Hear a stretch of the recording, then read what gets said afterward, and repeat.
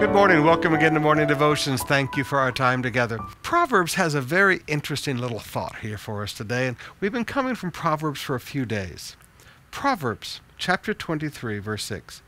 Don't eat with people who are stingy. Don't desire their delicacies. They're always thinking about how much it costs. Eat and drink, they say, but they don't mean it. You'll throw up what little you've eaten, and your compliments will be wasted.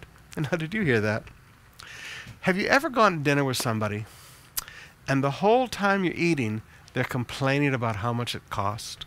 They tell you, eat and enjoy, but they're complaining about how much it costs. Never go to dinner with a stingy person. Never go out for dinner with someone who says they want to pay, they want to treat you, they want to blow you out, but they're a stingy person. There are some people I just don't eat with. I like eating with generous people. Now I'm going to tell you a bad story, all right. Many years ago, back in 1980, when Sister Bev and I first came to be your pastors, I can remember we went out with these American missionaries, these Assemblies of God missionaries. And when the bill came, everybody's looking at their feet, and everybody's looking around, and everybody's acting awkward. So even though we were children, we were literally young enough to be their children, Sister Bev and I paid. And I looked at my wife and I said, sweetheart, I will never live my life like that.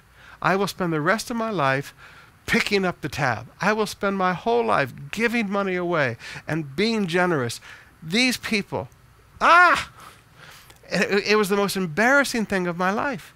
I went over to, one time we were invited over to these missionaries' home for dinner, and it was Thanksgiving dinner.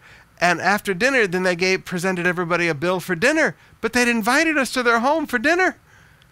I told my wife, I said, sweetheart, we will never live like this. We will never live charging people. We will always live giving to people.